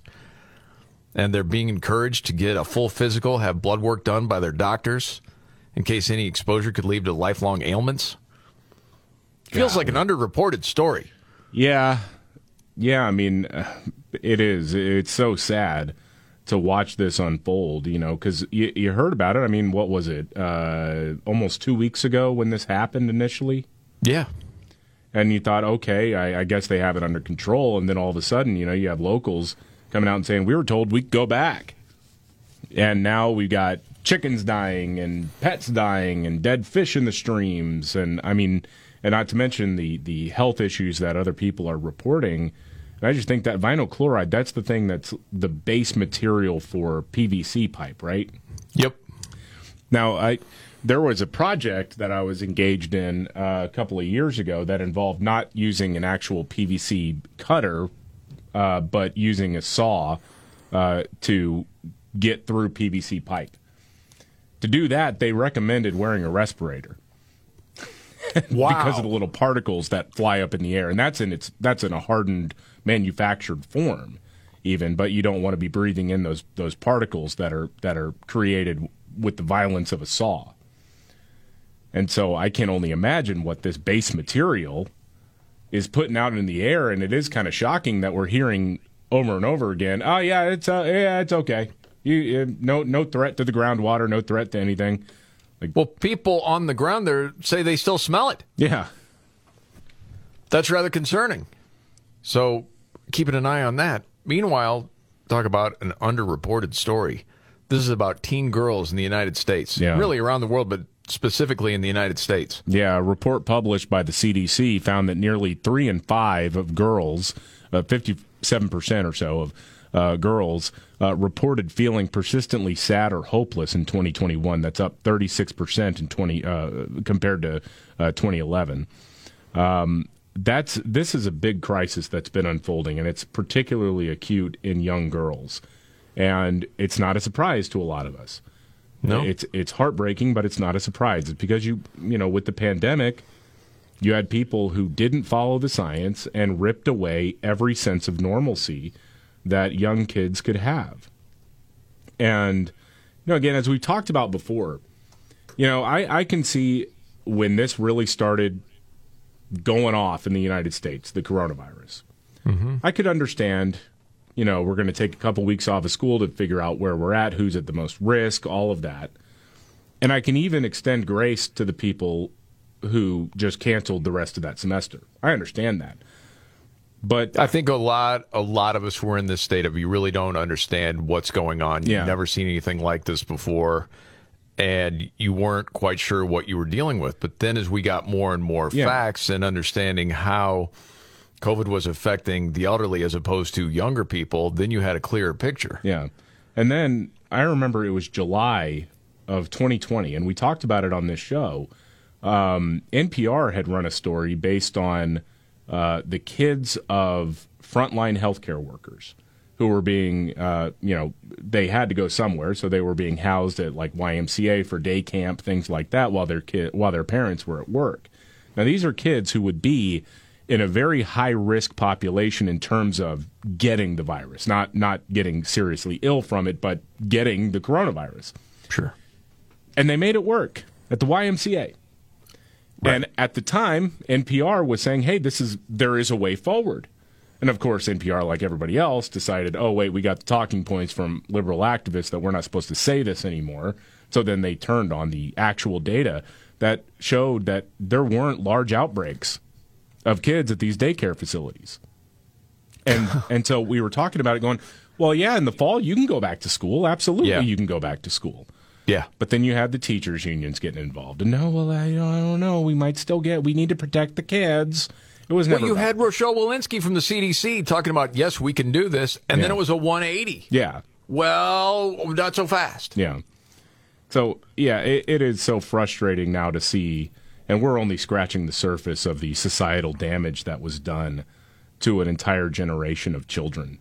There needs to be accountability for this, man. I don't know what the accountability looks like. I mean, certainly it is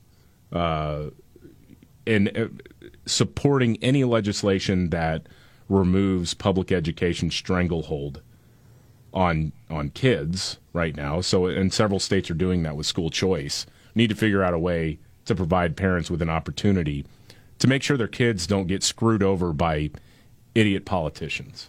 Agreed. And I think now it's not just the pandemic stuff. Now it's the social contagion of the LGBTQ stuff, because that affects girls much more than it does the boys. Now, yeah, and it affects both, but it's a higher percentage of girls. This was a weird stat that was included in there, and I haven't heard much explanation for why. I have a couple of theories, but I haven't heard the explanation for why exactly. But they said LGBTQ students and students who had any same-sex partners were more likely to seriously consider attempting suicide. And feelings of sadness and hopelessness. Yeah. When all of a sudden someone identifies a certain way. Yeah. And, the way that sort of rolls out is a kid is being told, well, if you just identify your, quote, true self, then you'll feel fulfilled and happy. And so they go out on that limb and realize, well, I don't feel fulfilled and happy. And then you feel hopeless. Yeah. I mean, you're going through a lot of what teens go through, but you're having all these other factors make it so much worse. Yeah. And this thing, to pin it down a little bit more, is one of the reasons why I get so frustrated with adding so many different letters onto this alphabet soup.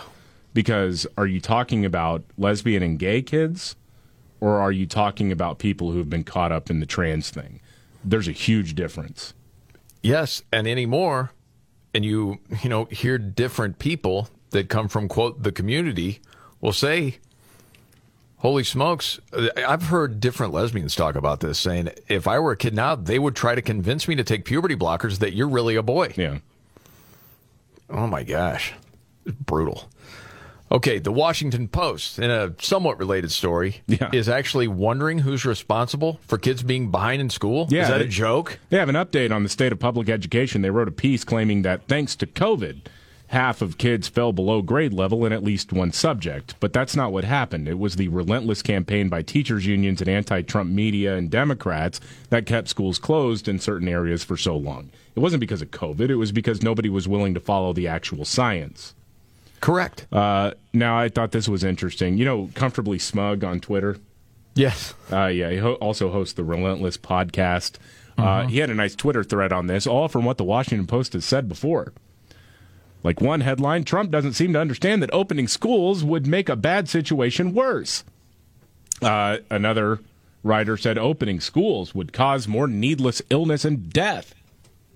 Washington Post wondering again, what happened to schools? The zeal with which President Trump, a batch of Republican governors, right-wing media, and Trumpist followers demand that children go back to school amid a pandemic surge should shock one's conscience. Trump is willing to sacrifice your kid.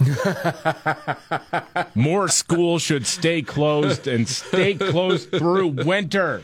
The Washington Post also published, "Stop justifying school reopening." Now the Washington Post, here we are a couple years later. What happened? Why are so many kids behind in school? I don't know. Who did this? An apology would be nice. Yeah. From a lot of these outlets that publish all this crap. I don't think we're going to get it, but you would like to see it. Okay, see if you can come within 10%. That's the game, especially without Robbins here. On this Valentine's Day, percentage of Americans that say it's too commercialized. What do you think it is, David? 85%. It is 61%. I would have been wrong, too. Dang. I would have said it was higher. And as far as Robbins, I don't think there's anything to the rumor that he was just staying home today to sing love songs to himself all day. Although we did get this piece of audio. I say welcome home to the love that got away. In fairness, it is fake news that he's singing love songs to himself. He's singing them to his cats. Oh. Let me hear that again. I say welcome home to the love that got away. And I think the cats dig it. Yeah. Yes. Okay. News update. Straight ahead right here.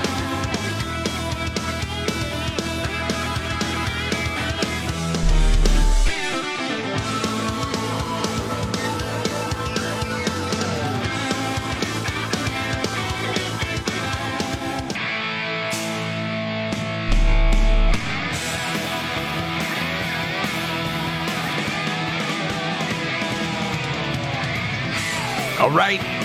The Markley, Van Camp, and Robbins Show. I'm Jamie Markley. That's David Van Camp. Scott Robbins out. He should be back tomorrow. News update, David Van Camp. All right, so we're waiting to hear more details of this shooting at Michigan State University, where a 43-year-old man, they still don't know the motive here, walked onto a couple different parts of campus and started shooting and killed 3 people, wounding at least 5 others.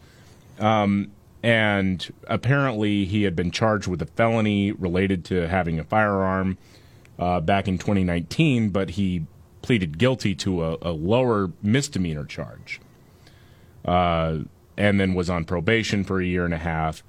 So presumably he would have been able to buy a firearm again legally since the felony charge didn't stick. Still wondering why they downgraded it from a felony.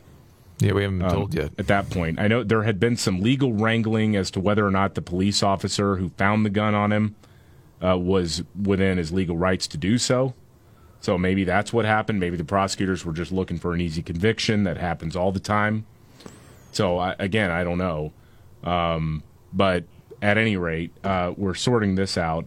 The New York Times, though, has found itself in some hot water because while they ran an article that was called "The Mass Shooting Places Michigan State Back in an Uncomfortable National Spotlight."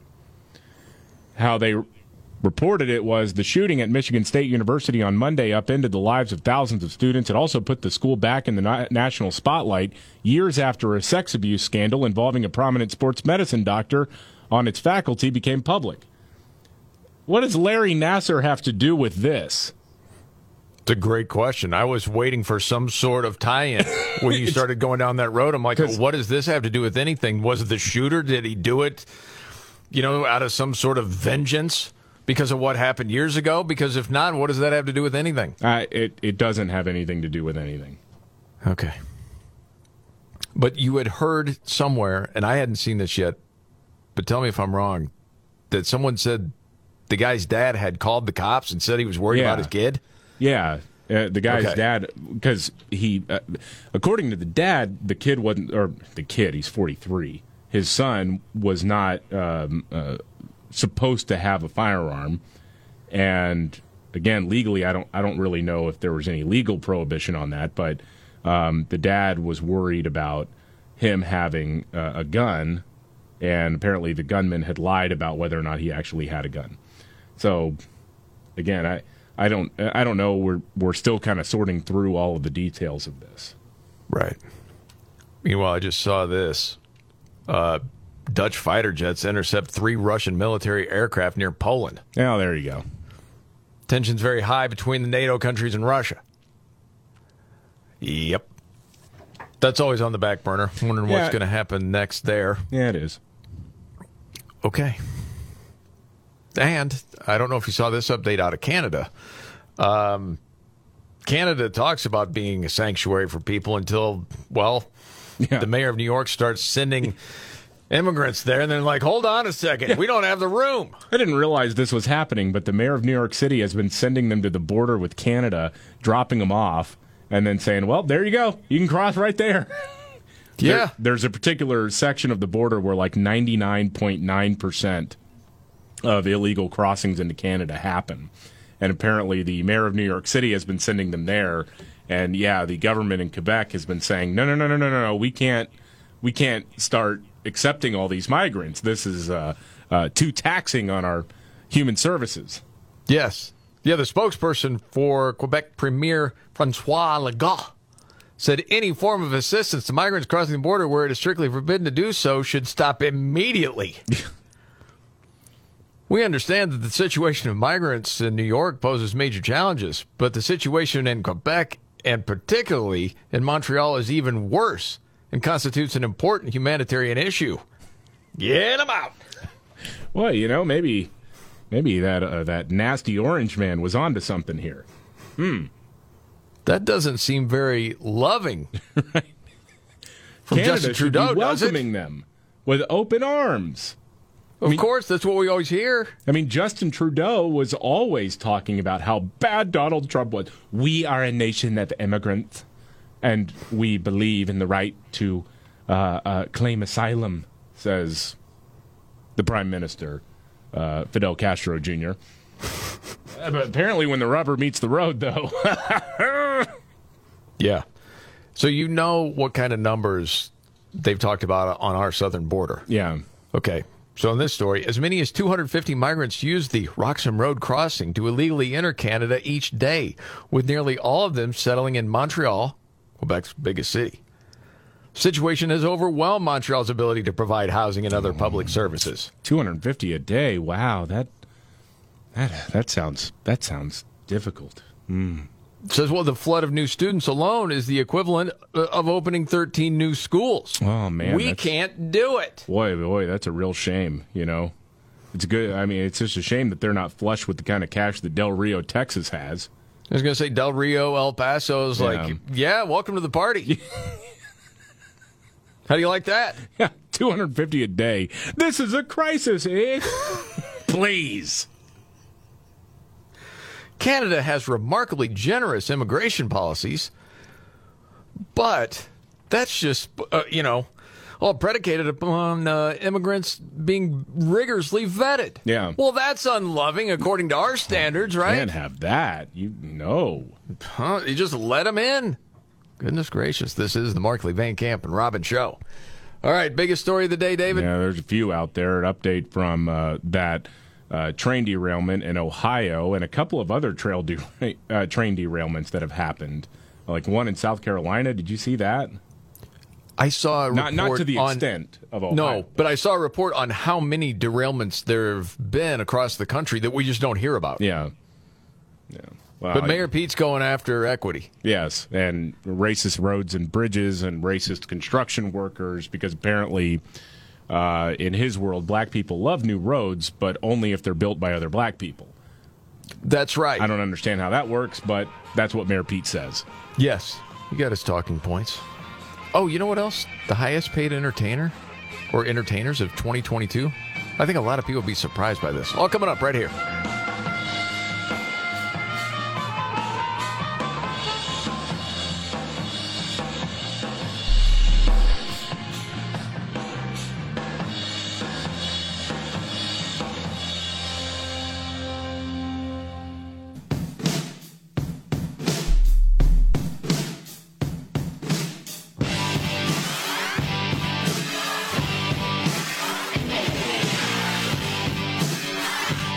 All right, the Markley, Van Camp, and Robin Show. Thank you so much for being here. I'm Jamie Markley, the Gen Xer. David Van Camp, the Millennial, the Sexy Boomer, off. Not just because it's Valentine's Day. I think it's a case of the sniffles. He's had it for a few days. Yeah. Little temperature. I think you'd be fine. Should be back tomorrow. The Robin's trifecta, of course, not here today, but I do have something in its place. It's okay. Coming I up can't in just wait. a bit. You have a news update. Yeah, Joe Biden is speaking right now, and he's talking about oil and gas companies and how they're the reason why gas prices are so high. Going back to the well on this one, although he's found a new trick here. I'll just let him explain it. Corporate America. You had the oil companies. You know how much they made in profit this year? $200 billion in the middle of an energy crisis. Because they bought back their stock, and they're not investing in refineries, repairing them, or maintaining them. Now they're saying, and it's a legitimate argument they make, they say, Biden, you want to go you want to go green, and in 10 years we won't need this. Well, guess what? We're going to need oil for a long time and gas for a long time. It's not going to all go away. But look at all the refineries that are closed because they're not investing in the nature of the business they're involved in, is one example. Yeah, you want to know why they're not investing in these refineries, especially on the West Coast? Is because between federal regulations and then state regulations, which in the case of California, those regulations are explicitly designed to stop the construction of oil refineries. They're not doing it anymore because they're not going to get a return on their investment. Like what? Of course, you're going to shut it down. You just said it. Right. You just said, well, they got a legitimate argument there that I want to put them out of business in 10 years, but hey, you still have to invest in it. That's not the way it works. People understand that. And this whole thing about going all electric within 10 years, dude, have you heard one person that you trust, an expert in these fields, that says that's possible? Oh, no. It isn't possible. The materials don't exist. And even if you do, you get then a whole other set of problems that are terrible for the environment. Yeah. I mean, if you want to start talking about hydrogen, that's one thing, but all electric vehicles, that's not the future. A lot of the manufacturers already know that. Mm-hmm. But of course, this dude, it's always the blame on something else. It's not what we can do. It's, well, It's their fault that we have this issue right now. Then he just has the media to run cover for him. You know, this will sound like a tangent. Real quick, man. I read this piece last week talking about how our basic systems are starting to crumble. And it was in the Federalist. And one of the things that it brings up, as far as politics goes, that a lot of us have this feeling, man, if we could just get our party in control, then everything would be okay. Right? Yeah. And it points out that the erosion of our civil society is coming from forces more powerful than just Democrats, Republicans. And when it wrote, the reality is that decades of American industries being sold abroad for the financial class, with the blessings of the political class, have wreaked havoc on the United States. And you compound the joblessness with the hopelessness and drug addiction and fatherlessness and abuse that follow in the wake. You see that far beyond the fundamentals of the American economy, having been hollowed out, is the very social fabric of the United States, and it's going south. Mm-hmm. And I thought, man, if you were to put one guy as the face of all of that through the years, Biden would be the guy. Well, he's been there through a lot of it. Yes, but always under this facade that he's the working guy, looking out for the common person. What a bunch of BS that is. While his family gets rich. They could go more into that piece a little bit later on, or some other time. But it is. There have been so many things. And you've got, a lot of people are just going to make money. Yep. I mean, in any sort of industry, everyone is going to get theirs. And it was a long time ago that people started putting themselves ahead of country. But now, as far as I'm concerned, D.C. is full of those people. Oh. Yeah, it is always about, okay, how can I sell the next book? How can I get the new speaking gig or the next cable news job or whatever, or major investments? I mean, I think this tells you everything you need to know about how politics works right now at the national level. No problem passing a $1 trillion plus omnibus spending bill. Yep. At the end of last year. Well, except the one real sticking point was the whole portion that would ban private stock trading among members of Congress. That was the one thing that had to get taken out. That tells you everything you need to know. It's a great point. It's like, yeah, we'll spend all of your money, and the thing is, there's a lot of people who are only interested in themselves and their own rise to power, their own access to more and more and more money. Yep. And that's it. And to me, it's like there's a lot of Republicans who fit into that as well. Absolutely. And, I would like at the national level to see us really focusing on getting the bums out. But that's never going to happen. I'm afraid it's never going to happen. I'm always hopeful that it will happen. Because I think enough people are waking up to what's happened in so many different industries and just what's happening to the entire country. Well, they're a good start. There's somebody that's not going to run again. But this is because, from what I understand, this person can't run again because they have dementia. And I'm not even talking about Biden. No. Dianne Feinstein, California senator. She's been there for a long, long time. She has announced today that she is not seeking re-election. Which, I mean, you got a whole lot of people in the Democratic Party who decided to start announcing that they were challenging her anyway. And I think she saw the writing on the wall. I think everybody knew, okay, you can't do this anymore. So someone had the conversation with Grandma and said, we're taking the keys away from you. Well, you saw that one story, and I think your memory on this is better than mine. I just remember the takeaway was, I'm no fan of hers, but it was almost sad. Well, it is. She couldn't get through sentences. Yeah, she couldn't remember who people were. She didn't. I mean, she just looked lost. Although, again, the thing that bugs me is similar to the thing that bugs me so much about the current situation with John Fetterman, the senator out of Pennsylvania.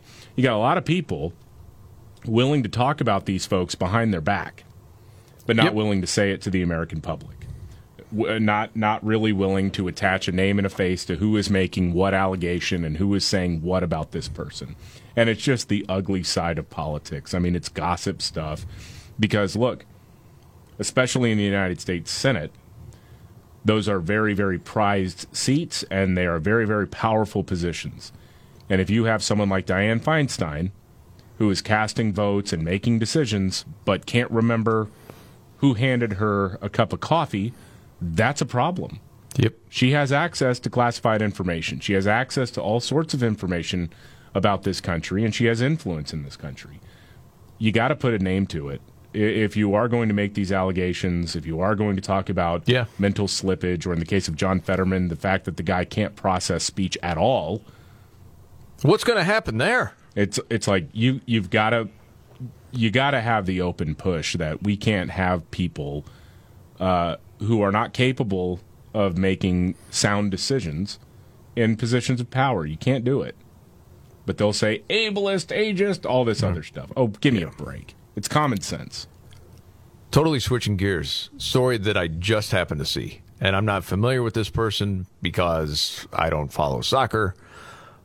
But apparently this goalkeeper in Belgium, Arnie Espiel, he's 25. Did you hear about this? Mm-mm. Died right on the field. Wow. After saving a penalty kick. As the story goes, he played for Winkelsport B. That's in the second division in Belgium. Again, I'm not too hip on the soccer stuff. But saved a penalty kick, but collapsed to the ground afterward. Dang. Despite medical staff treating him with a defibrillator, he was pronounced dead at a local hospital. Holy smokes.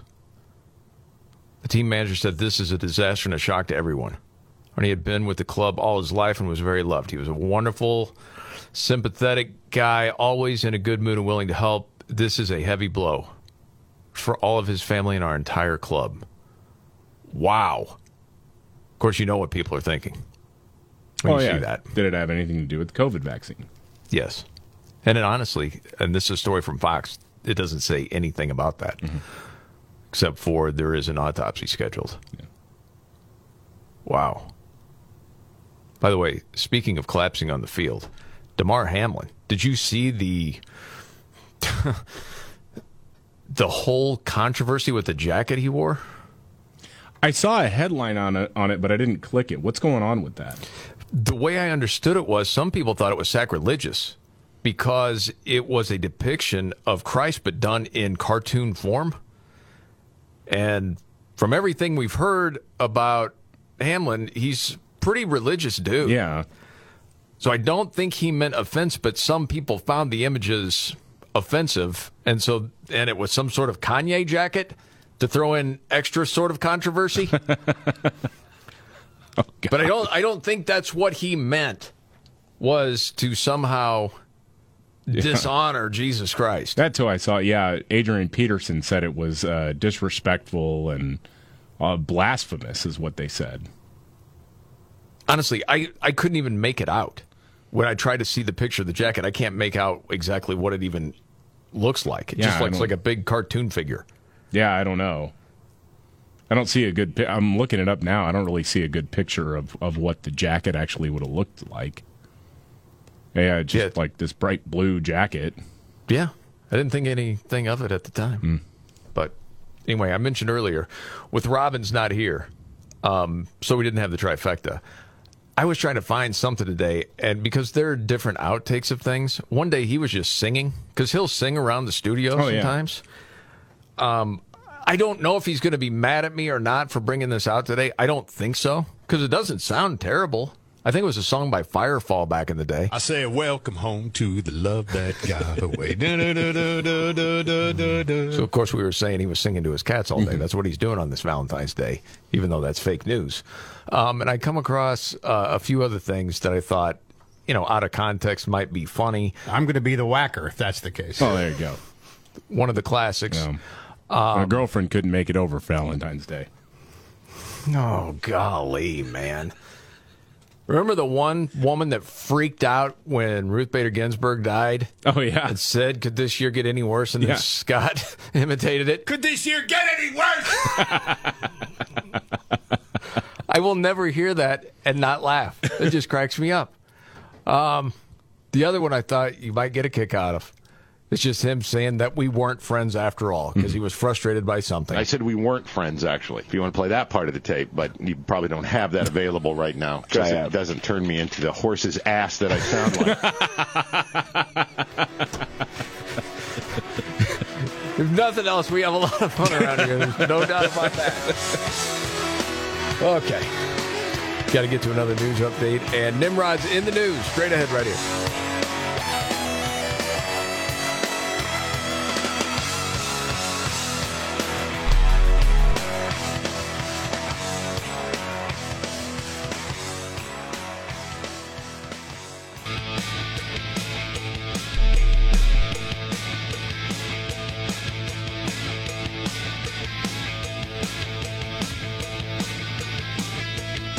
The Markley, Van Camp, and Robbins Show. Jamie Markley, David Van Camp. Scott Robbins out today, should be back tomorrow. News update, David Van Camp. Oh, you can tell me if I'm being ticky-tack with this stuff. It always bothers me. So the White House press briefing is getting underway. Karine Jean-Pierre, diversity hire, Make-A-Wish, whatever you want to call her, is getting ready to speak and walked in and handed out Valentine's Day cookies to the press. You know, these bare-knuckle boxers of truth. Valentine's Day cookies, yay! I don't think you're being ticky-tack. The reason I say that is you have to read the room, okay? You know how they're polling already with the American people. There are a lot of different things going on. People don't understand. You have people going, what is in the sky? What is going on?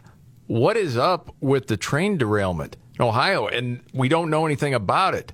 And you got animals just dropping dead. There's another shooting that people are wondering about, okay? And you got people on the left saying, we got to have gun control, and they're screaming about that. There's Ukraine. I mean, there's a million things going on. Yeah. And this person who is known for doing a terrible job, I mean, there's no one anymore saying, you know what, the reason people pick on Karine Jean-Pierre is because she's a black lesbian. No one says that because she's terrible. Everyone can see it. So, no, it looks like you're, as you said, unserious. So, no, I don't think you're being ticky-tack. I think part of it isn't even really with her. It's more, whenever this happened. Remember, this happened with Jen Psaki, too, the former press secretary. And everybody's like, ooh, cookies, oh, homemade, like all of these dorks in the White House press briefing room. It drives me nuts, man. I understand. Be serious a little bit. Part of that's from your news background, too, because you knew these people. Yeah, well, and I never got cookies either, so maybe I'm just bitter. Speaking of bitter, before we get to Nimrod's, real quick, Robbins missed his day. I couldn't believe this. They put out the highest paid entertainers of 2022. Mm-hmm. Did you see who was number one? No. Genesis, the band. Genesis? Yes. It's shocking, right? Is that because did they sell their catalog? Did they? Yes. Okay. So it's not just like people buying a bunch of Genesis records, or there's also a farewell tour. I mean, it all goes together. $230 million. Dang. That's crazy, isn't it? So, yeah, was Robbins' day. He missed out. All right, let's get to Nimrod's. Here we go. When the going gets tough. Damn it, this is too hard. The dumb get dumber. All right, Dean. It's Nimrod's in the News on the Markley, Van Camp, and Robbins Show. I love the poorly educated. All right. Nimrod's the News. Well, we got this 21-year-old woman in Indiana, Zephany Pennywell, arrested. Well, she got into an argument with this 26-year-old dude. Unclear what the fight was over, but they know each other. And Zephany chased him, grabbed him by the shirt, then grabbed his pants in a, quote, violent manner. Oh. Police reports said she would not let go and began to pull.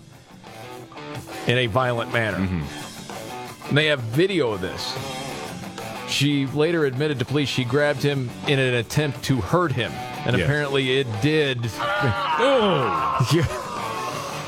Yes. A little too rough for Valentine's Day. Charged with battery. And that's Nimrod's in the News.